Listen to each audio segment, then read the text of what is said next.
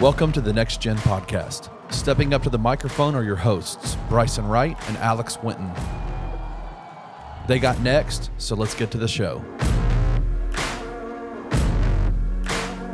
Hello and welcome into the Next Gen Podcast here on the Bluff City Media Podcast Network. As always, I'm your host, Bryson Wright, and I'm joined by my guy, Alex Winton. And we were going to start this with the Kenneth Lofton Jr. 42-point game, which we are definitely still going to talk about that, but we're going to move that to segment number 2 because we got to talk about this agenda that's being pushed right now. If you haven't seen right now, I mean, it's only like, let's before we get into this, we got to keep in mind, not all the votes are in. I think they said it's like 7% of the votes, and there's a couple votes they haven't counted yet, all that. But as of now, based on the votes that we know of, Evan Mobley is leading the Defensive Player of the Year vote, which, like, I'll before a Cavs fan, like, comes on this video and comes out here and is like, hey, look, hey, oh, they're hating on Evan Mobley, all this. I think Evan Mobley is a really, really good player, and he's a great defender, and he's going to be, to say he doesn't have a case, like maybe you could say he has like a case, but I would say his case is probably the third best case in the NBA for it, right? Now, if you have him third and you think he should be top 3, I have no problem with that. But I think that Jaren Jackson Jr. and even Brook Lopez, like I would at least, if you want to consider somebody, because at least Brook Lopez played more games and then has more blocks. Like he doesn't have more blocks per game, but it's like Evan Mobley played less than Jaren. And in the minutes he played, Jaren had more blocks and more steals. He has a better defensive rating. The Grizzlies defense is better with him on the court than the Cavs defense is when Mobley's on the court, even though the Cavs do have the best defense in the NBA. So yeah, it's been kind of nasty though to kind of see this agenda that's being pushed against Jaren right now. Yeah, man. So I saw this while I was at work, and man, I mean, obviously, like you said, we're not gonna overreact because it's just a couple votes. They don't have all the votes in. Like it's a lot more votes to be had, and who knows if it's accurate? Like who knows, right? But you have a good idea because people said this stuff about it, and man, it's just crazy to me because I don't know if people tell me if I'm wrong, like hit me up in my mentions. But I don't think I've seen a case like this where they try to not justify somebody's DPOY case as much as Jaren. I haven't seen it because I'm gonna bring it up. So shout out to our boy Cole, as we know, in our little group chat, Grizz Twitter. He posted this today. I was gonna talk about it, and he already really gave me it. Rudy Gobert in 2017-18 won Defensive Player of the Year, right? Won it, and he only played 56 games. And then he had 3.1 stocks. I'm looking at it. I think 3.5 defensive win shares. They were a 5th seed. They had the number 1 defense. And he held his opponents to 10 worst, field goal percentage when he was defending them. And then you look at that compared to Jaren's stats this year. Jaren played 63 games, had 4 stocks a game, 3.8 defensive win shares, had more wins. They were 2nd seed, number 2 defense, and he basically held his opponents to the same field goal percentage, 9.7, so basically 10. And Rudy Gobert won Defensive Player of the Year. And then if you go to compare their minutes year by year, or that same season compared to this season, Rudy Gobert only played 29 more minutes and still won Defensive Player of the Year. But all I'm hearing and all I'm seeing from everybody in the national media is Jaren didn't play enough games or Jaren didn't play enough minutes. Like it's not adding up. It's not adding up in any type of way. Because I would get if it was like you said, it was Brook. Like, I would get it. Like, he's been consistent most of the year. But to me, it feels like Evan Mobley, who, again, like you said, great player. I love Evan Mobley. One of my favorites in that draft class. It just seems like he's getting rewarded for 1 or 2 crazy weeks of basketball play. Like, he was going crazy in them last couple of weeks. But we don't, it's usually a body of work, not 2 weeks of work. It's not just 2 weeks and then, we can just give awards out. Then that's how it feels. I'm not saying that he shouldn't be considered. He's been good defensively. But my thing is, if you're going to make a case, this should have been made a case a long time ago. And even if you do make a case, it's not necessarily better than Jaren's. The numbers back it up. It's not. Like, there's only a couple stats where it do back it up. And so to me, it just feels crazy if it does happen. And again, we'll see how it goes. But man, like I always say with the Brook and Jaren thing. Brook is part of the defense. Jaren is the defense. Like on and off numbers, it showed it. It showed it. And you're penalizing a guy for missing an injury that required surgery, and he came back faster from that surgery than most people usually do. And from basically game one, even though he wasn't scoring the ball, game one he had like 7 blocks. So from that point on to the end of the season, he was good. So what are we doing, man? Oh my goodness. You can go, man, but I got more, but you go ahead and we'll go ahead. We can keep it going. Crazy. That's crazy to me, man. Yeah, it is kind of crazy. And it would be one thing if I don't even know. When you look at all the stats and you look at, he's leading the league in blocks. I know that he led the lead in blocks last year too, or led the league in blocks last year and didn't win it. But I feel like the rest of the body of work this year is better than what he did last year. And people are going to bring up, this is the other thing that I'll talk about in minutes, right? Is people are going to say the reason why the minutes thing is a problem is because of fouls. And I'm not going to say that Jaren doesn't foul too much, because he definitely does. But Jaren fouling is not the reason why he only plays 28 minutes a game. The reason he only plays 28 minutes a game is because he was on a minutes restriction when he first came back. And the other reason is Taylor Jenkins does not play his stars a lot of minutes in the regular season, just anyway. Ja Morant and Desmond Bane are 61st and 62nd in minutes per game this season. And they led the Grizzlies in minutes per game. Jaren was 4th behind Dillon Brooks as well. Dillon Brooks played more minutes per game than Jaren did this year. But the other thing is, it's not like he's playing 18 minutes a game. He is playing 28 minutes a game. That's not a small amount, right? And I get that, Mobley has played more, but how does playing more and then having less of an impact mean that you're better? You know what I mean? All that shows to me, right? So if Evan Mobley played 1,000 more minutes than Jaren Jackson Jr. this season and blocked 70 less shots, how is Evan Mobley a better rim protector or a better defender than Jaren? Oh, well, you can say, I the one thing I will give Evan Mobley, if you're talking about, he has contested more shots on the perimeter. That is the truth. He has contested more shots on the perimeter. But the reason why he's contested more shots in the perimeter is because that's what they are asking him to do on the defense. That is something that the Cavs need him to do. For the Grizzlies, the main thing that they need him to do is worry about protecting the rim, and that's what he's done better than anybody else in the entire NBA this season.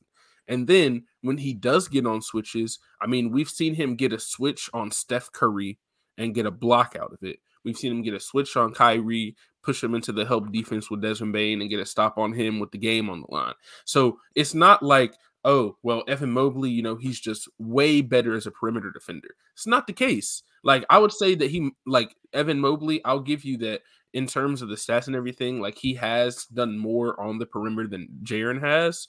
But what he's done on the perimeter is not the same as having 70 more blocks, having one of the best in terms of block percentage, one of the best seasons in the history of the NBA.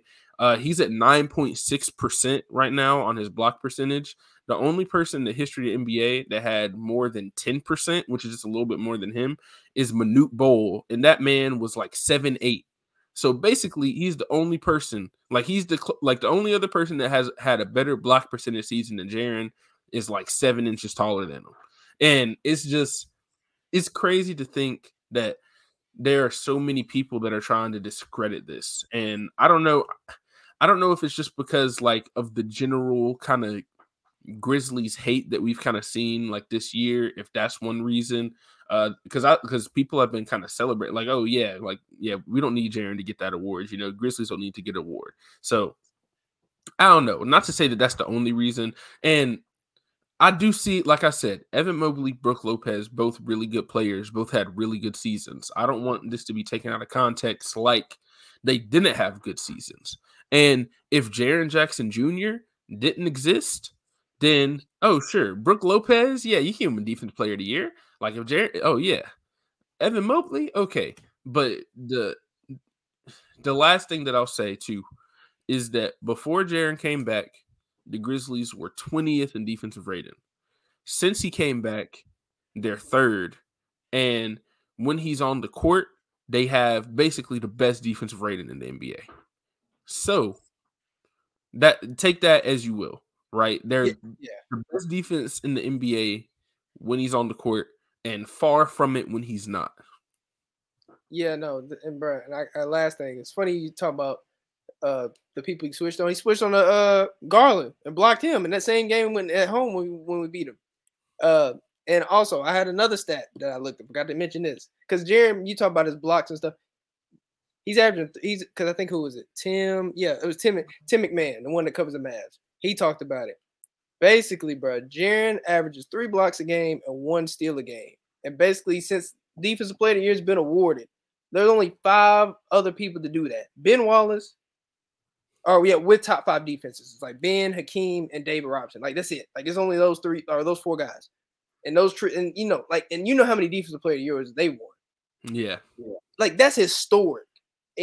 And so, for me, it's hard to say that type of stat. Now, I'm not saying that's the only stat. Again, it's more than just blocks and steals. But obviously, that matters because it's a big man award. That's just unprecedented stuff. And I understand that he has some outliers in his case with the minutes and with the fouls that go against certain things. Like, I think if he won, he'd be the lowest person to win it, like minutes-wise, since like Rodman.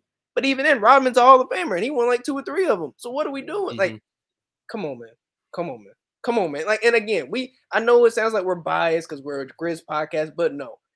Trust me, I'm objective. I love my team, but I'm gonna be objective. I'm gonna be real about my team. I'm not gonna make this case. Yeah, maybe do I watch them a little bit more than most people? Yeah, for sure. So I know a little bit more. But I'm being objective. It's hard for me to say, especially like I said, with somebody like Mobley. And I get Mobley is great defensively, but just come out of the woodworks. Like, literally, like, I know sportsbooks don't mean a lot usually, but like 8 days ago, he's plus 5,000. Like, on the sports books. Like, this would be unprecedented stuff. Like, this would be crazy, man. So yeah, I mean, obviously I hope he gets it because we'll probably get it soon because I forgot that like Defensive Player of the Year is like probably the first award they announce. Usually like last year, if you go up last year, they announced it around this time. So probably maybe within a week and a half, 2. Maybe by the next time we record this, we'll know. Yeah. Like I think by the next time we record this, we might know. Yeah, so hopefully we'll know. And I mean, hopefully we got some good results, but oh my goodness, yeah. That's all I got, man. Just give that man the award, man. What are we doing, man? I'll also say this is we do know Kevin O'Connor said a couple weeks ago that he was voting for Jaren first. Whenever the Mismatch podcast came to Memphis, he talked to Jaren about it. He said he was voting for Jaren. He still actually has to do it. Maybe he's changed his mind since then. I think that was like March 24th. But if he's changed his mind since then, that would be kind of surprising. So there are more national people that are going to be voting for Jaren. We know that he still probably has a pretty good chance to get it. It's just been crazy to kind of see. It's like, and this is the other thing. I think that something that I saw is that they said most of the people that release their votes are releasing their votes to try to get clicks. So they might vote for Evan Mobley and be like, Evan Mobley's the Defensive Player of the Year just to get more people talking about it. Right. So, and just to get their name out there more, which that could be the case. But the people that don't release their votes are usually the people that are just trying to vote based on merit and all that. But before we do kind of finish, like while we're on this awards ceremony kind of thing and talk about who can get some awards, Jaren's the only one that's going to get a major award. But we still have all NBA and all defensive teams that we got to talk about. And I would say there's 3 players that have a chance on the Grizzlies to make a team, right? Ja and Jaren both have a shot to make probably 3rd team All NBA. I don't think Ja would make 1st or 2nd just because of the games he missed and everything. Honestly, I don't think Ja's gonna make All NBA. Like, I don't think he's gonna make it. And I think that Jaren probably has a better case than Ja, just because I think that people are gonna penalize Ja for games missed, and then also he missed 9 of those games not because of an injury, just because of a suspension. So I think that's going to be the big thing. I think that if Ja had the same stats and he had missed those games because of an injury or something that was out of his control, I think that they probably would have had him as either 2nd or 3rd team All NBA, because it felt like before that situation, he was going to be like 2nd or 3rd team regardless, and maybe even 1st team if he had like a good end to the season. But now that, his stats have been a little bit down because he had to come back, he had to sit out a couple more games and stuff like that. I don't think he's going to make it because what I did over this kind of like last week is I went through on some of the other national podcasts and people that I know that have votes that have been talking about it on their podcast. I listened to the Ringer podcast and stuff like that.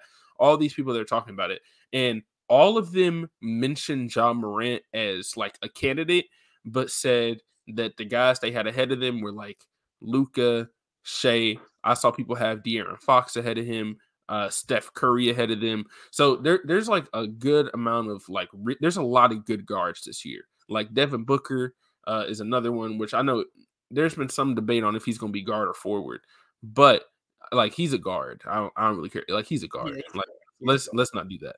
They're like, oh, he plays like this percentage of his minutes at forward. I don't care, bro. Devin Booker's a shooting guard, right? Like that's just the way I see it. And then Dame too. Like Dame had a great season, and I know that it's going to be kind of weird because Dame and Luka aren't in the playoffs. Shea may or may not be in the playoffs, but when you look at like their stats and then like their full body of work, I do think that they're going to put all those guys I just mentioned ahead of Ja in terms of All NBA. Yeah, no, I agree. And again, like I said with the Ja thing, like about missing games, like I'm not gonna feel no type of way if he missed. Again, he made this decision in terms of what happened and transpired. This is on nobody else's but his own fault for missing. I forgot how much money he'll be missing, 30-40 million. I guess the positive to me is that we probably, especially if Jordan doesn't make All NBA and Jaren doesn't get Defensive Player of the Year, that probably helps us out. That means they probably gonna be locked in when it comes to the playoffs, and they probably just gonna be like, all right, like I'm gonna show you, like, which will help us out. So either way, we're gonna win. Either way, there's a positive take on this, probably, hopefully. But nah, I mean with Ja, because I mean I'm looking at his numbers now. He's still averaging 26, 6 and 8, and like you said, we're no 2 seed. Usually that's a no-brainer. Yeah, it would have been a no-brainer. It would have been a no-brainer. Like he had it in the bag, no question. He definitely had it in the bag. Yeah, and I'm looking and I'm thinking like because I think leaks came out about the All NBA teams too, and I think if I remember correctly, it was like Mitchell, I think Luka, Steph, Fox, and I forgot. I think I'm missing maybe one more. Probably Dame. Did you say Dame? Yeah, Dame was on there, and I think they might have Jaylen Brown listed as a guard. Maybe I had to look at it again, but that was what the leaks was looking like. That's what I saw. And the only person I would say he should really take the spot over, to me personally, is Damian Lillard. Only because I think one of my good friends on Twitter said it. You can't, like, it's hard for me to justify a guy making an All NBA team, and he sat like the last 10, 15 games, and Damian Lillard, like they were. And this is, yeah, like, you know what I mean? Like, yeah. And I'll also say the thing about Dame is like, it's not his fault that his team wasn't good, but in order, like if first team, like let's say first team All NBA is Luka and Dame, like has there ever been a first team All NBA where like both guards weren't in the playoffs? And then they're also saying Shea obviously has a chance to make it at least he's in the end. That's the crazy thing too, is that it's not just playoffs. Like he is like Luka and Dame didn't even make the play-in tournament, so it's like a whole different It's a whole different kind of scenario than we've ever seen before. When you have so many of these players that would probably make All NBA that are on, mediocre or bad teams, right? Yeah. So it's interesting to see how they weigh individual success over team success and how much they penalize Ja for the suspension. Because that's really what it's going to come down to, is how much are people going to penalize him for the suspension. Yeah, that too. And I think to shift to Jaren a little bit, like that's what's going to not help him, but also in the forward spot, there's not a lot of forwards for that third team. And depending on how that DPOY thing shakes out, probably has some influence in it. But I mean, Jaren's averaging like 19, and he averaged 1973 blocks, shot 50% from the field, 36 from 3, like, and your team's a 2 seed. So, and I'm not saying like, and again, he probably misses, but he's like on the brink because he got the games played. Because you can't justify who you gonna put there. Because I think I was having a conversation with my boy Zach on Twitter. He has a podcast of his own. He was talking about like who should he put on his third team. He's talking about like Bron or KD, and I'm like, KD only got like 40-some games. Bron got like 50-some games. You know what I mean? And you guys are playing teams, so it's like it's hard to justify it.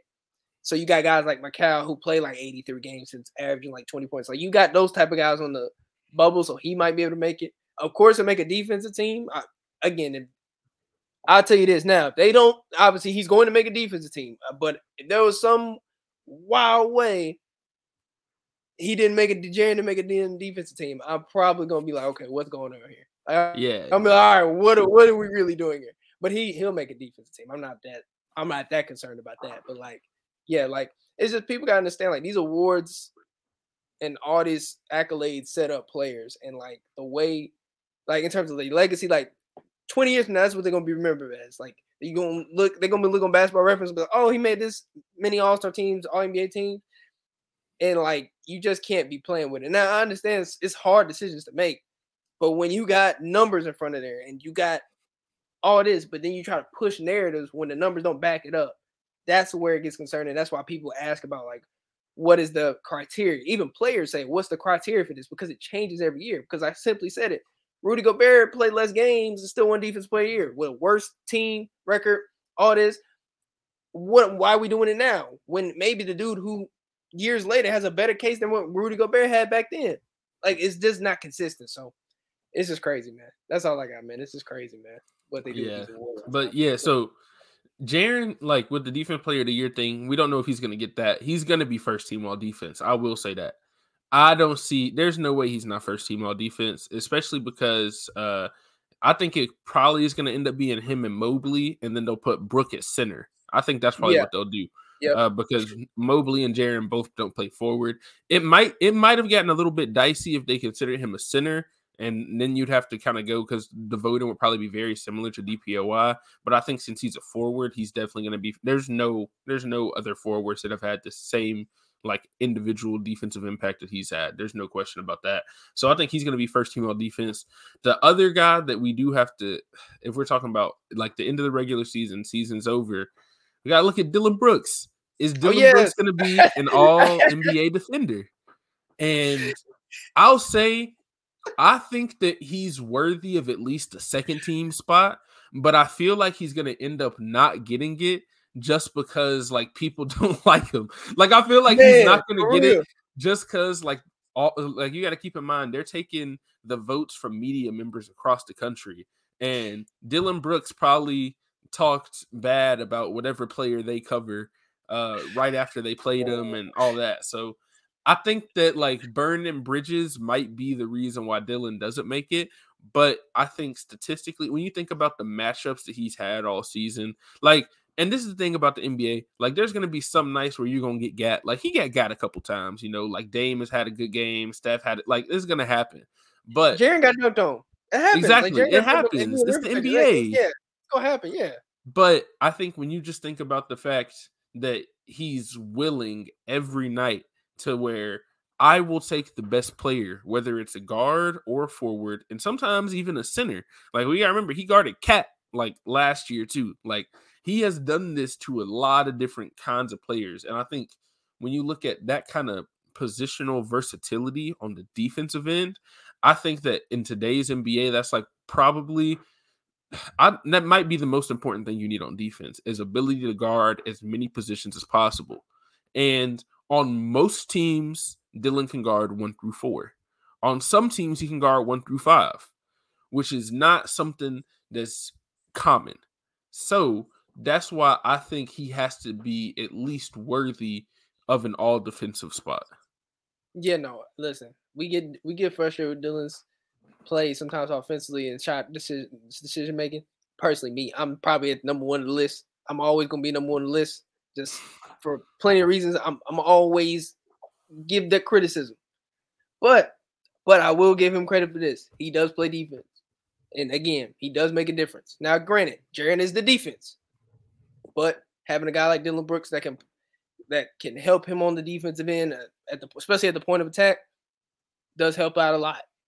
To shore up this defense because I don't know, earlier in the year, their numbers together as a like defensive duo was like their defensive rating was kind of crazy. It's like maybe like 105, 104. Like it was kind of nuts. Like I was like, okay.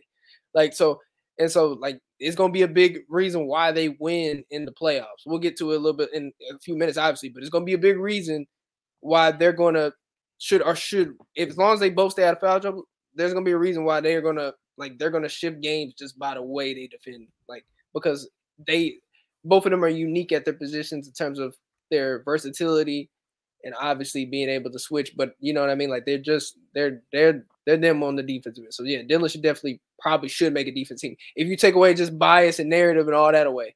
But what it seems like with the Grizzlies, I'm not gonna say it's all narrative, but it's hard for me not to believe and not feel like, dang, like this is some narrative or something.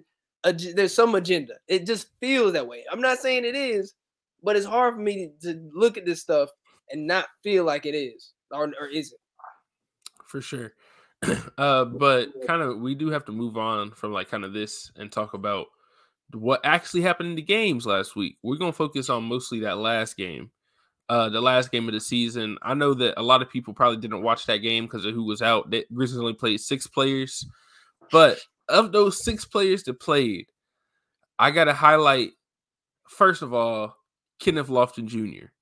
Because 42 and 14, he had the best, for first starts ever. Shout out Sean, my guy Sean Coleman, also on here on Bluff City Media. Yeah, shout out to Had Sean. the best first start by a rookie since they started tracking starts in 1970, right? And I did a lot of research, and since there's so many games, it was really hard to find this. The only player that I found, I will say there could have been another one, but I did research for a minute, and the only player that I saw that had more points in his first ever game as a starter was Wilt, because he had 43. So Wilt had one more in his first start than Kenneth Lofton Jr. had. Listen, if you come within one of Wilt, you good, man. You good. If you within one of Wilt Chamberlain on a scoring record, you should be sleeping extremely well that night. So, that's just to put into context the level of play that we saw. And it's really crazy to think about, because I think this is something, not to say that he was going to go out and have 42 points a night or something crazy like that. But when you look at the ways that he's scoring, and obviously the Thunder, OKC Blue, whatever, he was playing a G League team. He's a G League player. He's been in the G League all season, right? And it's like,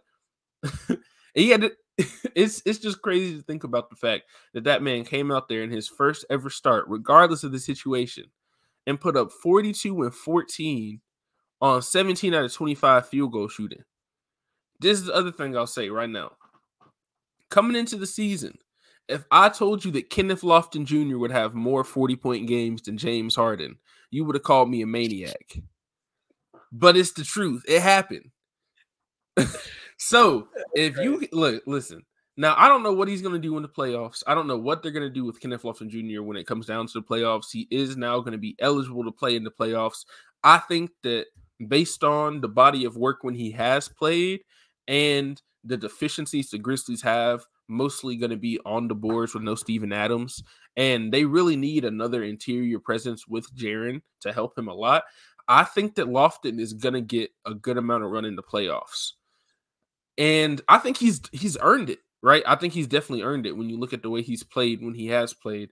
The other two guys that I was really watching in that last game, though, was also Ziaire Williams and David Roddy, who also played really good. So those three guys, those are really the three guys that I looked at in that game. Roddy and Lofton are probably going to have the biggest effect on the rest of the season. Ziaire is kind of like the X factor of he might get thrown in there. I feel like the reason he hasn't played most of this year isn't because of it's not because of ability. I feel like it's mostly because of injuries. He's never been in a rhythm. I think he's lost a little bit of that confidence he had last year. And I think that he plays much better with the starters than with the bench. He's not great when he comes off the bench. And I think that's something that we saw last year. He really blossomed whenever Dillon wasn't playing and he got to play with Ja and Dez and Jaren and all those guys. And when he doesn't do that, it's a little bit more difficult for him. But yeah, but all three of them had a really good game in that last game, and I think it's something they can build on at the most important part of the season. Yeah, I think again, we're gonna start with Kenny because I feel like people think I don't like Kenneth Lofton. It is not that. People think I don't like him because earlier in the year, right? I remember. And obviously, we got like our boys like EJ, and I'm trying to think of who else pushes the Kenny Lofton. But there's a lot of people that do. Like, they like Kenny. And a lot of it comes from they won't, even though they might not say it, comes from nostalgia. He plays a little bit like Zach. So they see somebody playing like Zach. Like, you want him to do good. Like, I get it. And I've never questioned Kenny in terms of his talent, right? Like, I always thought he was a really good offensive player. My problems have always been more so the defensive end. And obviously, rebounding, he can rebound, but obviously at an NBA level because he's undersized somewhat in terms of like when, like measurables, not size himself, but like measurables. Like, and who's going to guard and can he play on the floor of the offense? And so that was really my questions. And so people were talking about like our early struggles, like, man, throw Lofton out there. And I'm just like, that's not going to really solve your issues. And also, we were healthy. It wasn't like we didn't have like Santi, Jaren, BC. Like, front court was healthy. And I was like, the only way he really going to play is if we're hurt. Well, here we are. And so, he had to play. And I'll give Jenkins credit on this. Outside of maybe like one time during Spurs game, Jenkins has been very good with knowing who Lofton needs to play with to cover up for his deficiency. So, for example, he usually plays a lot of minutes with Jaren. Now, to be fair, any big with Jaren is probably you're going to have a plus positive net rating or whatever. But that's probably the ideal guy he needs to play with because he doesn't have to really Jaren can cover up for some of the defensive mistakes he might make. And then Lofton can obviously take advantage of the defense focusing on Jaren, whether that's like, they're focusing on him and he can just get a real quick cleanup, put back, stuff like that. So I do think Lofton is going to play some minutes. Now, how many minutes? It just depends. Is Jaren going to be in foul trouble? Is Santi going to be available? Because, I know he's doubtful, but I mean, we're a week away, but who knows if he's going to play? Because again, I mean, Ja had the thing. Now, obviously, Ja should play, but you know what I'm saying? Like, a lot is up in the air, especially with that Santi elbow. It looked nasty. So when you put all that into consideration, like, he probably is going to play. Now, how much he'll play, I have no idea. Like, it could play like 5 minutes. He could play like 15 minutes. It really just depends on the matchup, the game, the situation. All that matters in the playoffs. Like, we saw last year where Melton didn't play, I think, the first series, but then he came back in the Golden State series and play. Like, it's just going to be game by game basis. But I do expect Lofton to probably get some minutes. And again, he might be able to swing a game because you're going to need role players. Obviously, your best players got to play their best. You need a little bit of luck, but you need your role players. Certain games are going to swing games. We saw it last year with BC, like, swing in the series, and we seen it even Ziaire in game 2 of the Golden State series. He swung a game. So you're going to have your moment. So hopefully, if he does have his moment, he's ready for that moment. But I was definitely happy to see Lofton hoop because I think he can be good. Like, I think he's an NBA talent player. He just had to stir up his things, and that's the thing. People understand it's a process. Just because I'm saying this now doesn't mean I think that's what he's going to be in 2-3 years. I'm just simply saying it's a process. They understand there's a plan and vision for everybody. They had the same plan and vision for everybody else on this roster. Like, I'm not saying he's John Conchar, but they did the same thing. John Conchar went from a two-way guy, and he got a full contract. Kenny just got a full contract. Now, okay, let's see if he can work himself in the rotation. Especially if BC's not going to be there next year, potentially, or for most of the season, he got maybe an opportunity depending on how the offseason shakes out. So, yeah, like, I think Kenny's he's got a chance to play. He just got to hoop. So, yeah, that's really it with Kenny. But yeah, he played well. Ziaire played well. Roddy played well. So that was good for them to get those minutes, especially. I mean, nobody's really playing the game. Like, nobody wants to get hurt. So, I mean, like, you don't want your main players to get hurt. So, it was good for them to get them reps. Because even if they play like some G League guys, like some of those guys are had real rotation minutes, like for the Thunder. Like, they played not a lot, but they played like at least 20 minutes, 25 minutes at certain times when people was injured. So, it's good. Yeah, like Jeremiah Robinson Earl, like he's played some this season. It's not like that's a guy that just hasn't played at all. Exactly. Like he's played 43 minutes this year and he's averaging like 19 a game in the games he plays. So it's not like this is like they had some dudes that are in the rotation at times in there. Yeah, exactly. Right. But like for the Grizzlies, it was basically like everybody that was in the main Grizzlies rotation was out. Now, I know Luke Kennard was available, but he didn't play. Right. So they kind of just had them. They just kind of had them there just in case. But like really the only guys that are in the only person, well, really none of these people have been in the roster, like on in the rotation consistently besides John Conchar. And maybe Roddy for like the last and well, But even Roddy hasn't for the last month, but he had a long stretch where he was not playing consistently either. Yeah. But that brings us kind of to this last part, which is where we are going to talk about the potential first round matchups for the Grizzlies, which I know both of us said we thought that they were going to play the Clippers. That was incorrect. We both thought that the Lakers were going to beat the Clippers on that one game, but I think that second night of the back-to-back, I think it was just a little bit too much for LeBron and AD just to play the second night. They sold. Yeah, they sold, man. They sold. That's all I'm gonna say. They sold. It's either going to be the Lakers or the Timberwolves. Now, obviously, we're going to start with the Lakers. I think it's going to be the Lakers. Not to say that the Timberwolves don't have a chance, but especially now that Jaden McDaniels is going to be out, Rudy Gobert is getting suspended, but I actually think they might be better without Rudy. Maybe not for this matchup just because they got to go against Anthony Davis. So maybe not this particular matchup, they'd be better without him. But they've been better offensively when Rudy's not on the court, and I think that's what they're really going to need in this game is they're going to have to outscore the Lakers. I think that's going to be the big thing in this game. They're going to need Ant and Karl Anthony Towns to just play out of their mind to win that play-in game. But I'm still going to pick the Lakers in that play-in game. I mean, they've got LeBron and Anthony Davis. As long as those two guys are healthy, I think that against these other teams that are at the bottom half, even if they had played the Pelicans, if they had played the Thunder, any of those kind of teams, I would have picked them to come out of the play-in just based on the fact that they have those two guys. Yeah. Personally, I mean, again, like I said, Lakers sold, so it is what it is. But I mean, I'm not worried. Obviously, the Lakers have certain things. And again, we already talked about it before on pods before.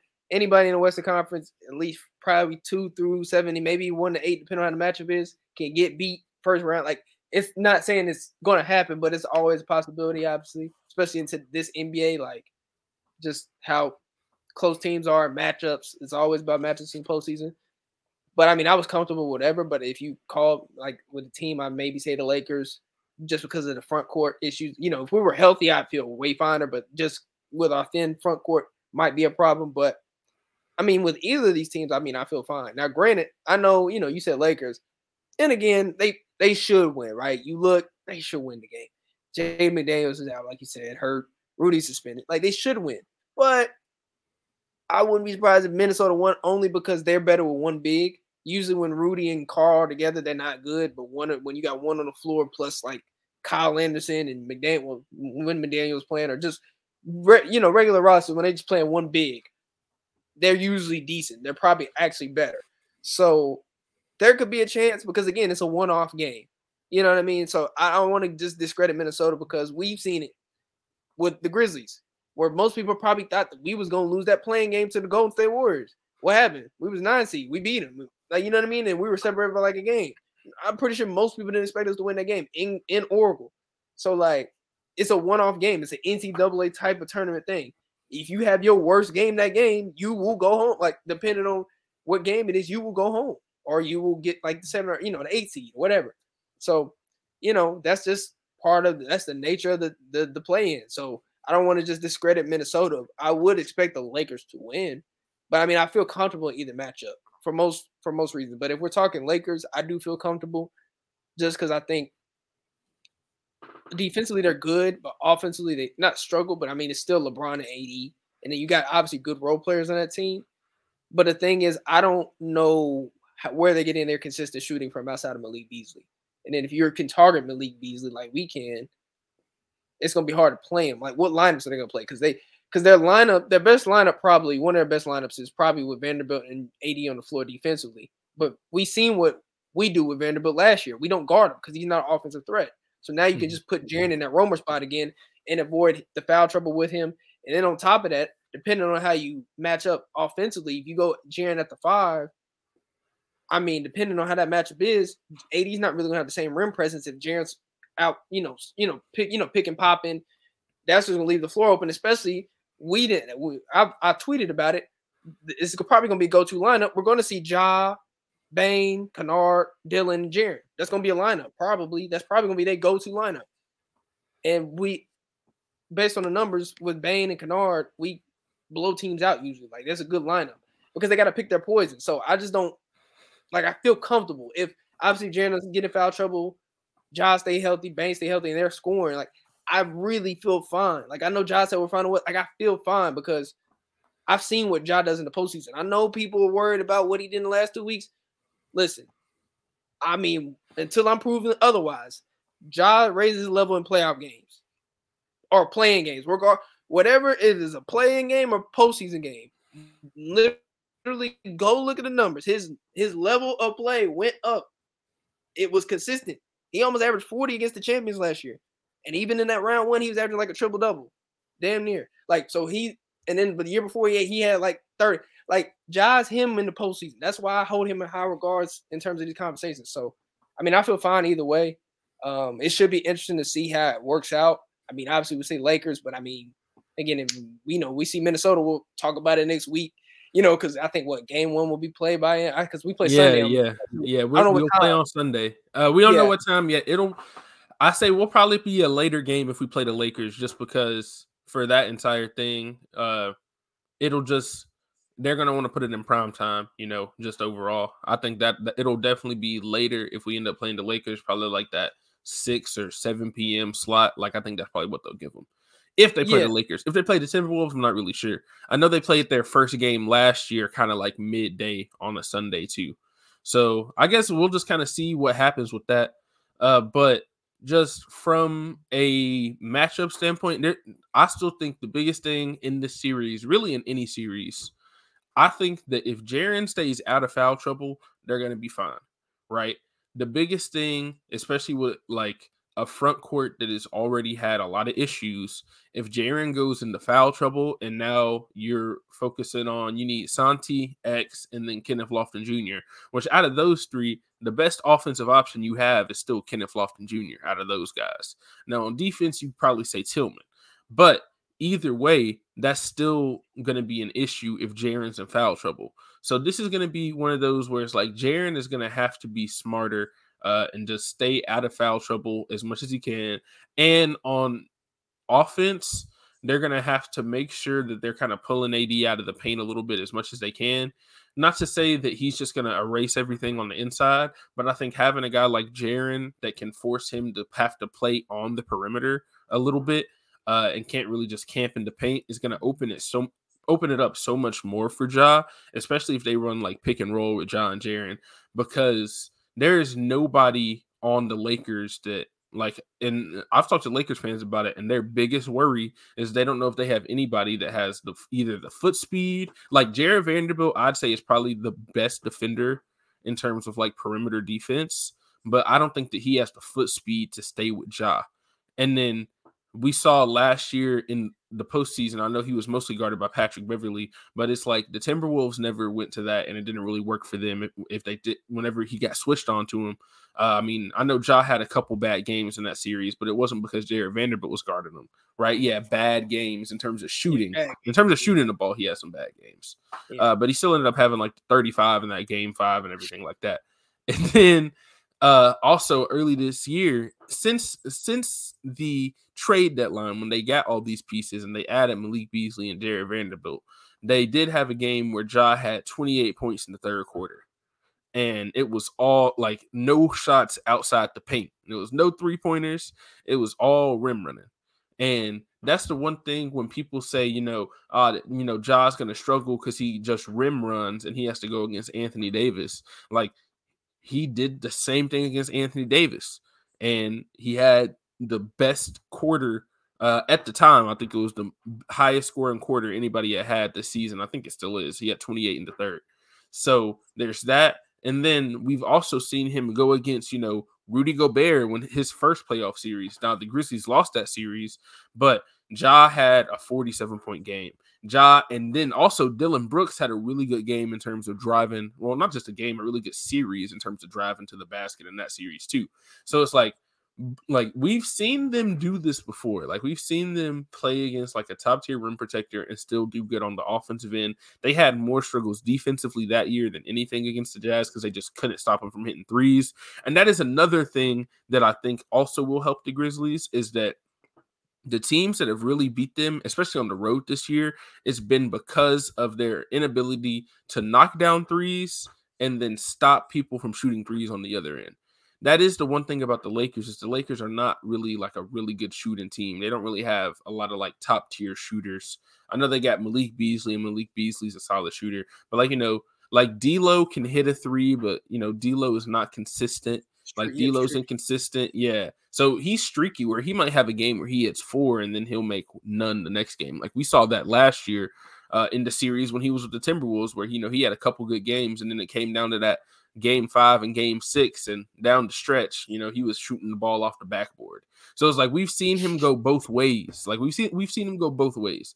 And I say the same thing about Dennis Schroeder too. We've seen him have good games, and then we've also seen him like the last time that he played with the Lakers in the playoffs when they played the Suns a couple years ago, where he was so bad that Lakers fans were ready to get him out of there, right? Like after game 1 of that series, it felt like. So it's like they have guys that have done it before, but they also have a lot of guys who have not consistently played well, really outside of LeBron. I mean, Anthony Davis, when he plays his best, is one of the best players and is arguably like the most talented player, in terms of size and all the things he can do in the whole league. Like you could make an argument that he is, but he's not that every single night.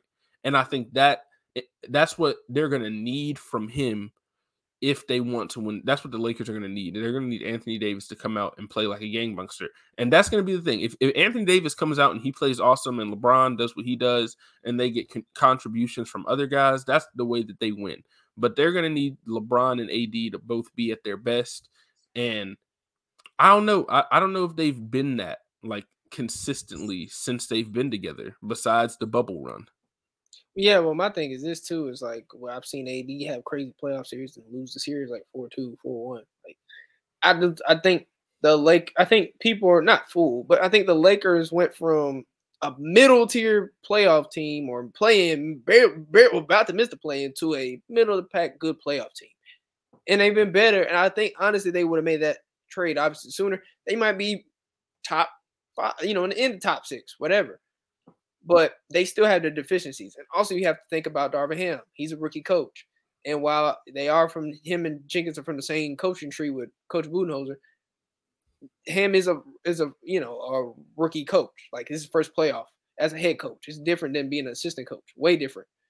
Jenkins has had experience under his belt. And while I am a critical person of Jenkins, I saw him last year make adjustments that I didn't expect to see. And I expect him to keep those same adjustments. Like he didn't have to take Adams out the start lineup. He did that.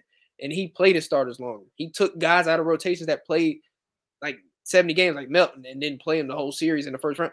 Like he's willing to go to those lengths in the playoffs. So I'm not necessarily worried about that. And like you said with the defense, I mean, I'm not really worried off the simple fact like Luke changes things. I know Luke and having Luke and Banks changes things, but really Luke. Because he gives you that margin of error on the road to make up for what you were lacking back before post-trade or pre-trade deadline. And if I'm not mistaken, I think we played we played 2 of those games after we got Luke. But still, I think the one game we lost was in LA, and we barely lost that game. And I think Bane had his worst game of the like that's probably Bane's worst game in the last 2 weeks. Like he was playing bad. And so when you consider all these outlier things, like even when you go back to that game when we played where John had like 28 in the third, Bane only had 16. I think Jaren even had foul trouble. You still won that game. And Luke only had like 6 points. So when you really go into it, a lot of this is an outlier. And when you really break it down, it's like, and I know Bron didn't play, and Bron's going to definitely change it. Don't get it twisted. Now I respect Bron greatness, but it's a team thing, man. We seen it. Like you can't just have the better play. I know people say you use it when you have better players in series, you win, and that's fair. You could say that. But even then, we are a better team. Like we've seen better teams beat better players. Like we saw last year with it. Now Giannis and that team wasn't healthy. He was the best player in that series in that Bucks Celtics series, but the better team, more healthier team won. Or you could argue there was the better team. Like so ultimately, obviously that does matter. But in this situation, I think, I just think the Grizzlies, you have your best 3 players. And I understand that might be a hindrance against you if you're trying to win at the highest level, like championships. But when you got your best 3 players in the series, I'm not saying we shouldn't have excuse.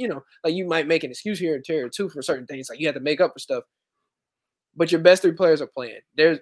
I feel very fine. Like you have a chance in any series to win when your best players are healthy, because ultimately that's what it comes down to. Your best players playing their best. So if they, Jaren, and Bane play their best, they should win. They should win this in 6. Personally, that's how I feel. They should win. If you play Minnesota or LA, you should win the series in 6. Maybe it might go to 7. Either way, you should win the series. That's just how I feel. You should win the series. You should win the series. That's just me. That might just be me, but you just win the series. That's how I feel. Unless an injury happens. But even then, to the top 3, then maybe that changes things. But even then, if your best 3 players are healthy, you should win. All right, yeah, I feel the same way. But I think that's all for this episode. We kind of went a little bit longer. There's a lot of stuff to talk about today. But thank you to everyone who listened to this week's episode of the Next Gen Podcast. Make sure to subscribe and become a Bluff City Media insider. Please do that, bluffcitymedia.co. And until next week, we will see y'all. And next week, like we said, we will have playoff content. We will have the first game of whoever the Grizzlies play. So stay tuned. Thank you for listening to this episode of the Next Gen Podcast. If you enjoyed this episode, leave a like and a comment wherever you download your podcasts. Head over to www.bluffcitymedia.co, where you will find comprehensive coverage of all things Memphis sports and how you can become an insider. We'll see you back here next time.